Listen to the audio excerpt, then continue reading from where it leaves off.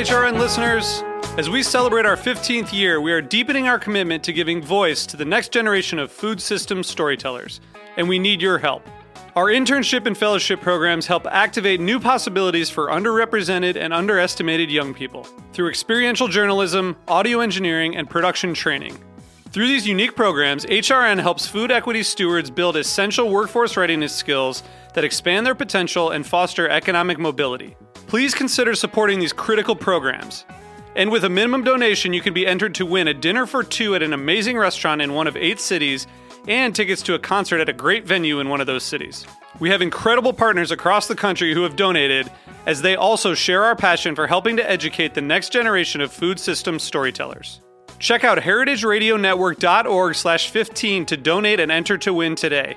That's heritageradionetwork.org/15 to donate and enter to win today. And make sure you donate before March 31st. Thank you.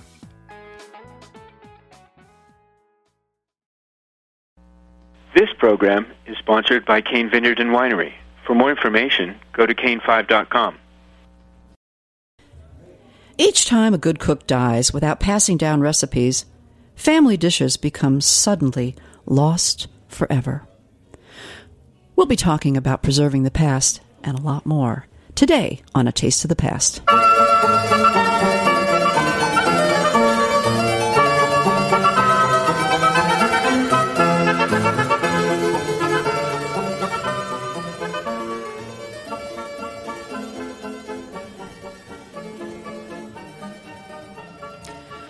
Hi, I'm Linda Palacio, your host, and you are listening to A Taste of the Past here on heritageradionetwork.com. And I'd like to remind you that if you love listening to these shows, mine, of course, but all the other shows we have on our network, please go to the website and click on the donate button. We can use your help. If you like what you hear, keep it alive, okay? Well, you know, it always happens that, unfortunately, that someone in the family dies who you remember having made a wonderful particular dish, a pie, a cake, a casserole. And unfortunately, too late, you say, gee, I should have gotten that recipe, and you forgot to write it down. These things are a shame because it's really part of our heritage, and preserving the past can sometimes only be done by oral histories and getting these people to commit things down in writing. And I know that recently I had a great aunt die just a couple of weeks ago, and she was a Polish woman well into her mid-90s, and both my older brother and I said at the same time, oh, there goes the recipe for her sausage. She made the most incredible Polish sausage. Yes, you can buy Polish sausage anywhere, but not like Aunt Phyllis's. That just had, whether it was, her hands working it or the particular spices that she put in, that extra pinch of pepper, it was special. And we made the mistake of not asking her for her recipe. It's gone forever. Well, I have with me today a woman who is really working to preserve the past, particularly in her family and in the tradition of cultural heritage, and that is Donna Pierce. Donna is a Chicago-based contributing editor for Upscale magazine and the former assistant food editor and test kitchen director for the Chicago Tribune. She has it's been several years, she has gotten into food writing and has a wonderful website called Black America Cooks and a blog and skilletdiaries.com where she really does capture some of these recipes from people who she wants to preserve, and her whole reason for doing this is to remember, preserve, and pass down the flavors of home, as she says. And I welcome her today. Welcome, Donna. Thanks, Linda. It's great to be here. It was difficult to find a beginning because I did think of my Aunt Phyllis, and it was, yes. It really did, make me pause because it was something that actually just recently happened. And you have this wonderful quote in the beginning of your Skillet Diaries from your grandmother. I don't know. Do you have that at hand that you can read it to us? Oh, I think the one that's cookbook. About the cookbooks, yes. I have it in front of me if you want me to read it. But would you read it? Sure. You read it? I didn't. All right. This is in the heading of Donna's the Skillet Diaries that she writes of memories of recipes. Look inside old family cookbooks, and you'll find hopes, dreams, and plans by way of notes, invitations, love letters, pressed flowers, photographs. They're much more than recipe collections, much more. And that was from your grandmother, right? Right. So and it's that true. was the name Skillet Diaries. That's what she referred to when she talked about the cookbooks that were the old ones that were collected. Oh, so she was the one who started, that she called her collection Skillet Diary. She would refer to it as Skillet Diaries, as much more than just recipes. She referred to recipes as Skillet Diaries. That's terrific.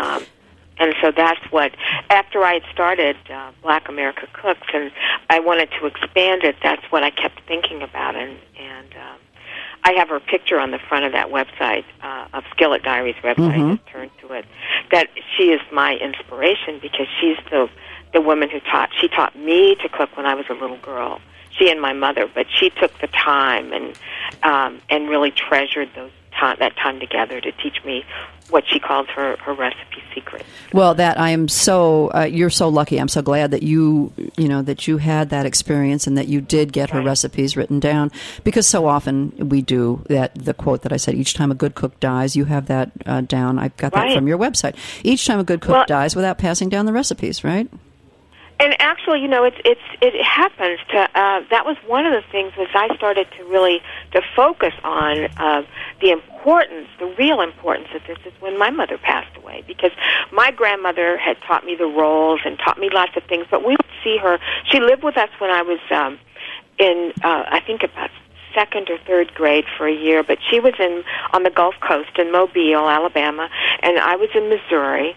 And we would see her on holidays and vacations and all of that. My mother, I was the one, there were my mother had 3 daughters and 1 son, and I was the child who loved to be in the kitchen. So I would be at her, and I cooked a lot of things with her.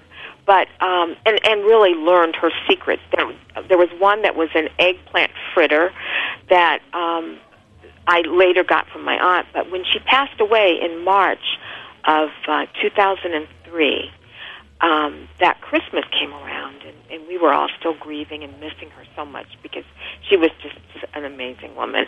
And my dad said, well, honey, you're going to make the pralines for all of us, right? And I said, oh, no. Because I'd made them with her, but I had never taken the time to really capture it and really write it down and really time it and really go behind and measure. I just knew the basic part of it.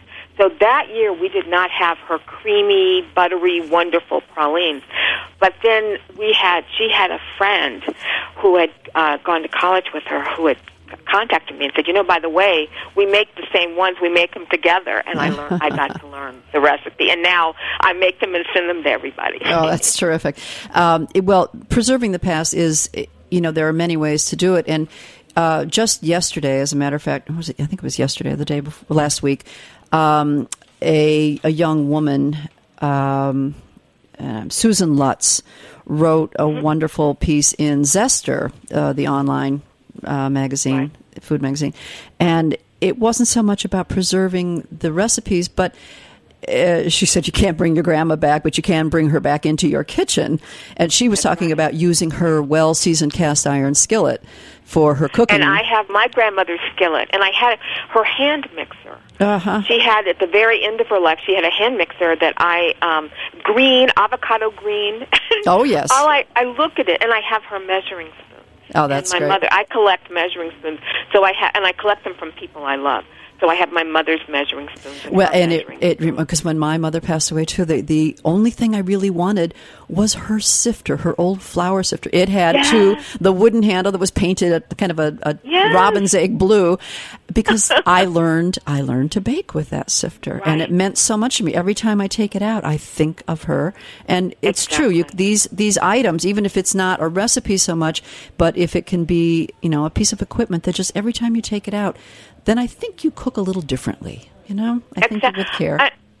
And I've heard from so many people that share their stories and share their recipes, how much that really when they go into the kitchen, that's when they go back and those people are with them in the kitchen. You're not alone in the kitchen when you have all of these memories and all. And even when you're cooking something that's not part of the repertoire of your grandmother or your mom or whatever, but that kitchen is something that you learn to love from those. That's right. Gives it a little more soul, just a little more soul. Exactly. And it's so true. How you have said you were at the Cookbook Conference in New York City recently, and you expanded upon this the idea of the cookbooks. When you open a cookbook and what falls out, I mean, it's wonderful what falls out of those cookbooks. I used to.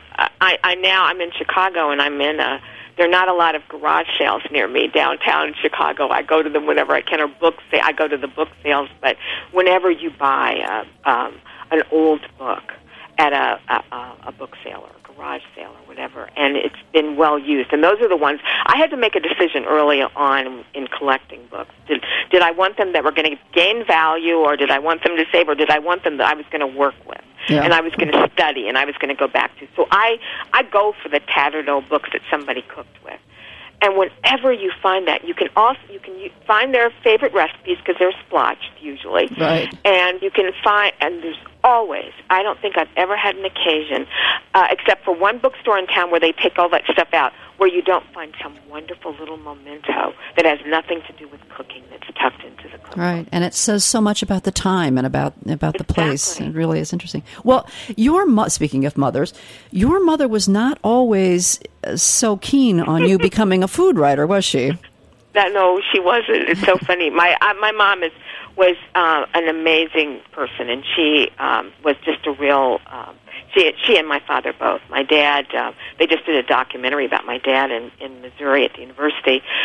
They were both really active in education, and my mom was active in education and women's rights and all of these things. She went back to school and got her PhD at 50, and we had hot meals every day growing up, but she was just this go-getter woman. She was on the board of all of these things. She was on the board of regents of colleges, and she was just an amazing woman. All of us, her daughters, we remind ourselves we can't do all of that. Mom did it, but we're not going to try to do that. But when I decided that I wanted to I was a journalist, and I wrote about business, and I spent a year in Europe. And when I came back, and I knew I wanted to make that transition into writing only about food or really focusing on food, and I announced it to my mom. She was devastated, and she thought it was right at the time there was a transition, right about 1996, when there were a lot of people that had been home ec people or whatever before that were writing it, especially where I was. And so when she said, no, you've got to do something really important. And that was one thing. You know, they say when you know you have to do something is when you can't stop. And I could not, even with my mother's pressure. I knew I had to write about food. Well, you were at a Greenbrier food writing conference when Julia Child was still alive, right? And exactly. I convinced Mom to go with me to this Greenbrier conference, and in fact, that's where. Jessica Harris and I were the only two African Americans, I think, there at the conference, and Julia Child spoke, and I came out of one of the sessions, and my mom was sitting there giving Julia Child, like, her recipe for gumbo, and just chatting away and thoroughly enjoying it. And she'd had massages that day, and she'd gone to a culinary store, and and then we went back to the room that night, and she said, I see why you like this so much. I understand. And from then on, she threw into it. She sent me recipes. She would tell me about cooks she saw on TV. She would do all of these things, and she said, I totally get it. So. Well, I think people are realizing more, as you had quoted your mother saying that recipes are more than about how to cook. They're about culture and history. Right. And exactly. I think people particularly in the field of anthropology, are realizing this more and more. I mean, how do you find out about a group of people, but you go through the food? Food is a way to get through to cultures, different cultures around the world. Well, she also said that she wanted to help you in kind of recreating an African American heritage, which as we know, is lost because there just really aren't a lot of books documenting this. And through recipes, have you been able to sort of help the research in that? Well, we know what's so interesting is that under one big blanket, there's so many regional kinds of variances, and that's what I'm finding so fascinating, all the different cultural and regional kinds of things. And African Americans in the diaspora, when people who is at a time when enslaved African Americans developed some of the recipes and ate some of the foods and some of the dishes that were that ranged all the way from the dishes that were the throwaway kinds of foods to the wonderful, elegant dishes in the plantations. And you see the hand of Africa in all of it, of that African influence. And then at the time when people moved to other parts of the country and how things kind of changed that way. I was the first generation. My parents both grew up in Mobile, and and they moved to Missouri when I was young to both be educators, to be teachers and a psychologist and all of this. And so when I grew up, I clung to everything about my grandmother's and my parents' past and the Creole food that they loved. And they loved it so much. We would wait. My grandmother would come to visit us, my paternal grandmother, my dad's mom. They would come on the train to visit us in Missouri, and my grandmother would bring a box packed with dry ice with seafood, because at the time I was growing up, we could not find fabulous, great seafood in Columbia, Missouri, where the University of Missouri is. We found really awful things. And so she would come up with this giant box, and my mother would be so excited. And then she would cook some and freeze some and give some to friends and all of this. But, that was so my generation, who grew up in the Midwest, of families that came from the South, is different from someone who perhaps remained in the South, or someone who came up and grew up in New York with maybe more ingredients available. Or I have friends who grew up whose family came from Mobile who moved to Los Angeles and San Francisco. I visited, actually it was my aunt's funeral in Sacramento, and met quite a few people who had come to Sacramento, and they were giving me their recipes for gumbo, which you could just see were a generation removed from the gumbo that I learned at my grandmother's side. And yet this was that taste that was, for them very, very important, and it's what had been passed down. So all that to say, there's so many regional interpretations and regional specialties and all of that that's what's so fascinating. That's right. Everything adapted to where people end up. And then it becomes... And the ingredients. Right. And it's interesting. I was just having a discussion with a friend earlier about authenticity. And I do focus on this on a lot of my shows. And what makes a recipe authentic? Well, just because they had to adapt because of the ingredients and the style, so the dish became a little bit different, doesn't mean it's any less authentic to that family. So it's authentic. In fact, for that family. I've been playing with that a lot myself, and that is cooking from. I'm doing a lot of testing and cooking right now, and so when I have things that are left overs and ingredients that are left over, and understanding, really understanding bread pudding, that they're all different kinds based on the bread you have, the fruit you have, the whatever else, and that a good cook who's used to making it all the time. I made it like every day for 2 weeks. And then you throw in these little distinctions. That's and right. Just because your grandmother did it doesn't make it authentic. It just means that maybe she had a lot of stewed apples. That's right. That's right. or raisins, or she liked them or didn't like them. And I love that. Yes, that's true. And, I've been using her roll recipe to make pizzas. And I'm making fabulous pizza that my son, who is really a snob about pizza, is saying, this is great. And it's with a southern yeast bread roll recipe. Well, and that's not so different, crust, right? But, yeah. So all of these things, I'm really understanding how that authentic really is a point of view. Right. Well, we're going to continue to talk about this and a lot more when we come back after a short break.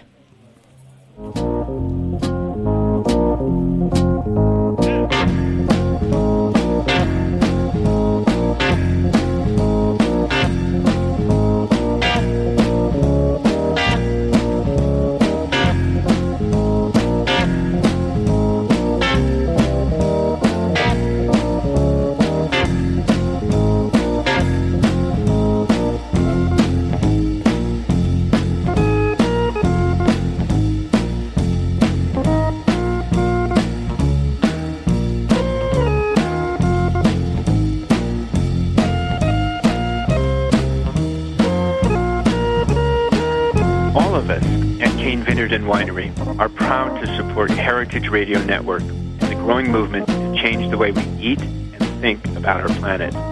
For more information, go to cane5.com.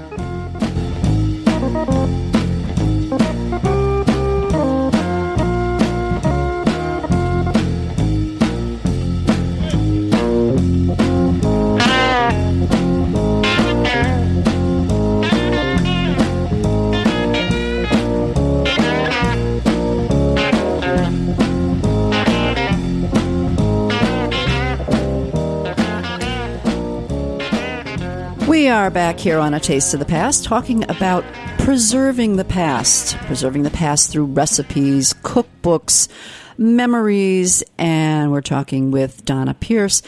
I also have in the studio a friend of mine, a friend from childhood, a friend from high school, actually, many years ago. And before the show, I was telling her what the show was going to be about, and her name is Vicki Hannigan. Vicki, welcome. Thank you. And I was asking her, she is of Greek and German background, and asked her if there was anything in her family that she wished she had gotten the recipe for. And you did say there was a dish, right? Yes, the dish was called Reisfleisch. Reisfleisch, and all we can remember is that my grandmother cooked a mean dish of Reisfleisch on the stove and lots of paprika in it. None of us have a recipe for it, but we'd love to. Well, you can find it online, but you said it just wasn't the same as your family. No, not the same. Right. Well, see, that's the problem. It's never the same as the family recipe you remember, right? Well, Donna... But, I think with the Internet now, that's what's so wonderful with all of the different websites and the people sharing. Right. You just keep trying, because you may be surprised. There's so many recipes that are out. You may be surprised if one comes along that triggers something. Thank you. I love to do that. Yeah, when you speak of the Greek and German background and all that's what Skillet Diaries came about, because I had started with BlackAmericaCooks.com, and that was so important to me because I wanted to record that cultural part that I felt I wanted to get recipes and kind of highlight all the special chefs and cookbooks and cooks and all of that. And then I realized everybody, every ethnic group, every culture have grandmother's recipes that need to be treasured and that are treasured and need to be saved. And that's where I decided to broaden it and make SkilletDiaries.com for every cultural group. It is such a wonderful title and such a wonderful way of incorporating those, not just recipes, but the memories too, the memories in the background. So I encourage your listeners to come on and to take a look at it, to sign and maybe share a recipe. We're going to do something for Mother's Day about just paying tribute to a family cook. Oh, that's terrific. Yeah. So you can go on to SkilletDiaries.com and enter your own memory and recipe. Just register for the site and enter a memory and a photograph if you'd like. Oh, that's wonderful. In your Black History, Black America Cooks, or was it? Maybe it's on Skillet Diaries. You do a series of salutes, and you have done salutes to Leah Chase and Edna Lewis, B. Smith, Dory John Pinderhughes. You just did Bryant Terry, who's got a brand new book out, The Inspired Vegan. Yes. These are short little salutes that you just write about them. What about oral histories of those who are still with us? How about doing some oral histories with these people? I think that oral histories are so fabulous and so wonderful. And you know what? Absolutely. I think it's a forgotten art, too. I mean, some universities now are... The Southern Foodways, actually, you were involved with Southern Foodways for a long time. Yes, I was on the board. Right. They have a whole new program out with oral histories, and I know that... wonderful oral histories. Yeah. Right. And I just think that is something for people to not be intimidated and think that, oh, my goodness, I have to be associated with a university or with a large organization. Just get out your tape recorder and talk to Grandma. That's exactly, and in fact, that's what I've got. Quite a few. That's what I'm putting on next with the Skillet Diaries, and I have video, and of course with audio histories of people describing their recipes so that we can see them and we can see them do a little bit of it. I've been doing that for the last 2 years. I'm ready to put some of them on now. And these are people, and some of them, for instance, from the time I've taped them to now have passed away. So it's wonderful that I have some of these records of amazing stories and amazing, it's what's so funny. A lot of people were surprised that other people would be interested in these little tidbits about cooking, because it's been something for them. They thought maybe just their family or whatever, and to realize that there are a lot of people that want to hear and want to see. That's right. I mean, we have so many cooking shows on television now that, of course, people and getting recipes. I mean, how often? Guilty as charged myself too. You go to think, well, what is that? Let me see. I know there's some recipe for. Well, I'll just go online, click, and then you pick some recipe out of. You go to a reputable site and pick some recipe out of thin air for a dish. Right. And yet there is such a rich history that I think it really deserves being preserved. And not that the cooking shows aren't terrific, but exactly. But that's where my test kitchen background is really important to me, because it's amazing and it's wonderful how many recipes are available online. But what's also important is to look at the difference of a tested recipe and a recipe that's been well written, right? And those things you can find. You can go on and look for a recipe for, let's say, deviled crab, which is something I'm working on this week of my grandmother's dish, and you can go on and find a lot of deviled crab recipes.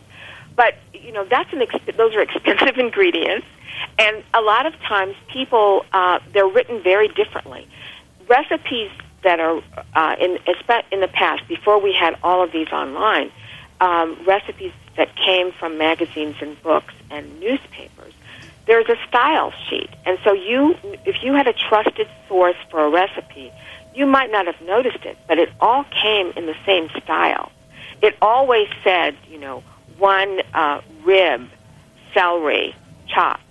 And it didn't say a piece, a stalk, or this or that. There was a style, just like a writing style that went with it. Right. And so and that's why when you find a website that you like very much, or something on Pinterest or whatever, someone that you can begin to trust, hopefully Skillet Diaries and Black American Cook. But that's why when you find that, to go back there, because there is the same style. And I encourage people. I'm going to be at a conference in Philadelphia in June, and I'm talking about writing recipes for websites and whatever. And I encourage people to develop a style sheet so that their readers can really grow to trust that and to test those recipes. That's right. Judith Jones, who is the wonderful editor and who brought Julia Child to all of us. Right. She really does have a thing about the recipe style and the writing. Right. And so many of these new recipes, so many publishers just want to cut to the chase, and have the quick ingredients and the dish.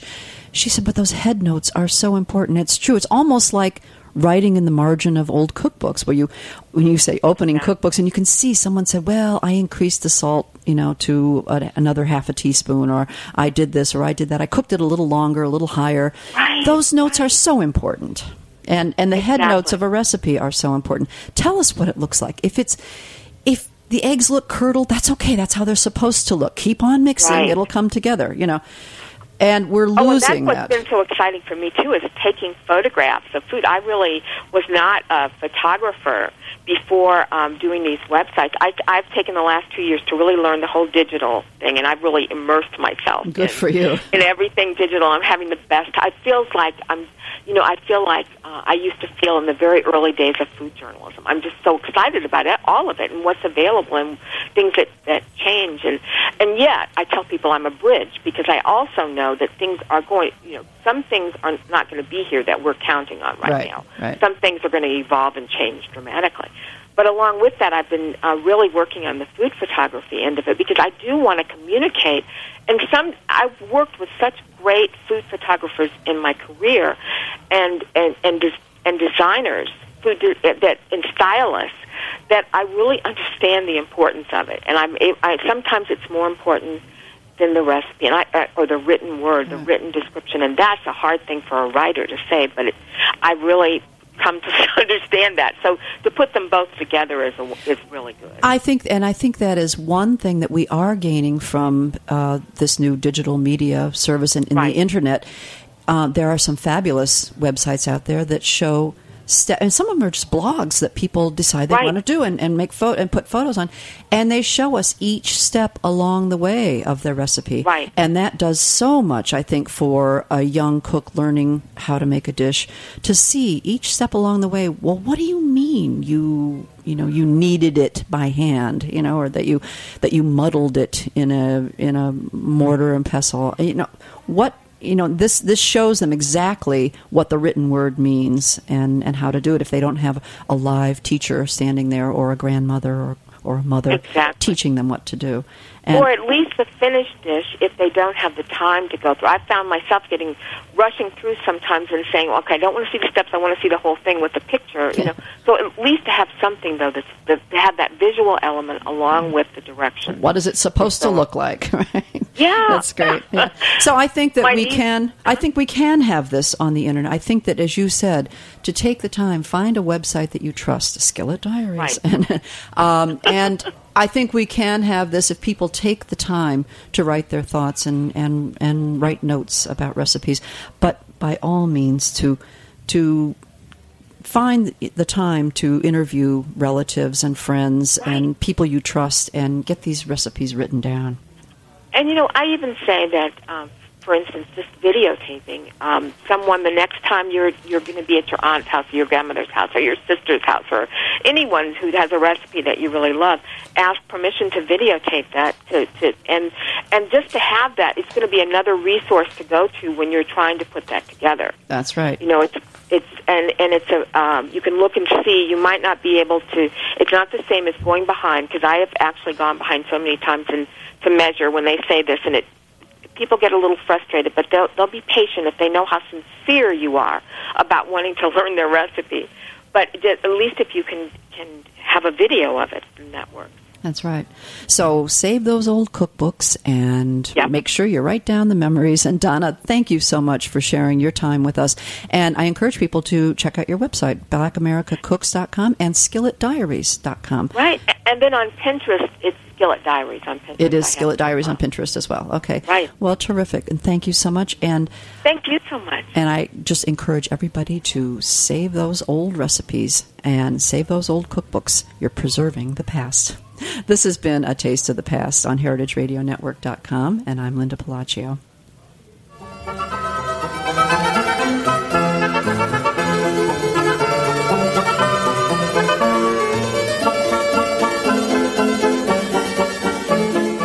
Thanks for listening to this program on the Heritage Radio Network. You can find all of our archived programs on HeritageRadioNetwork.com, as well as a schedule of upcoming live shows. You can also podcast all of our programs on iTunes by searching Heritage Radio Network in the iTunes Store. You can find us on Facebook and follow us on Twitter for up-to-date news and information. Thanks for listening.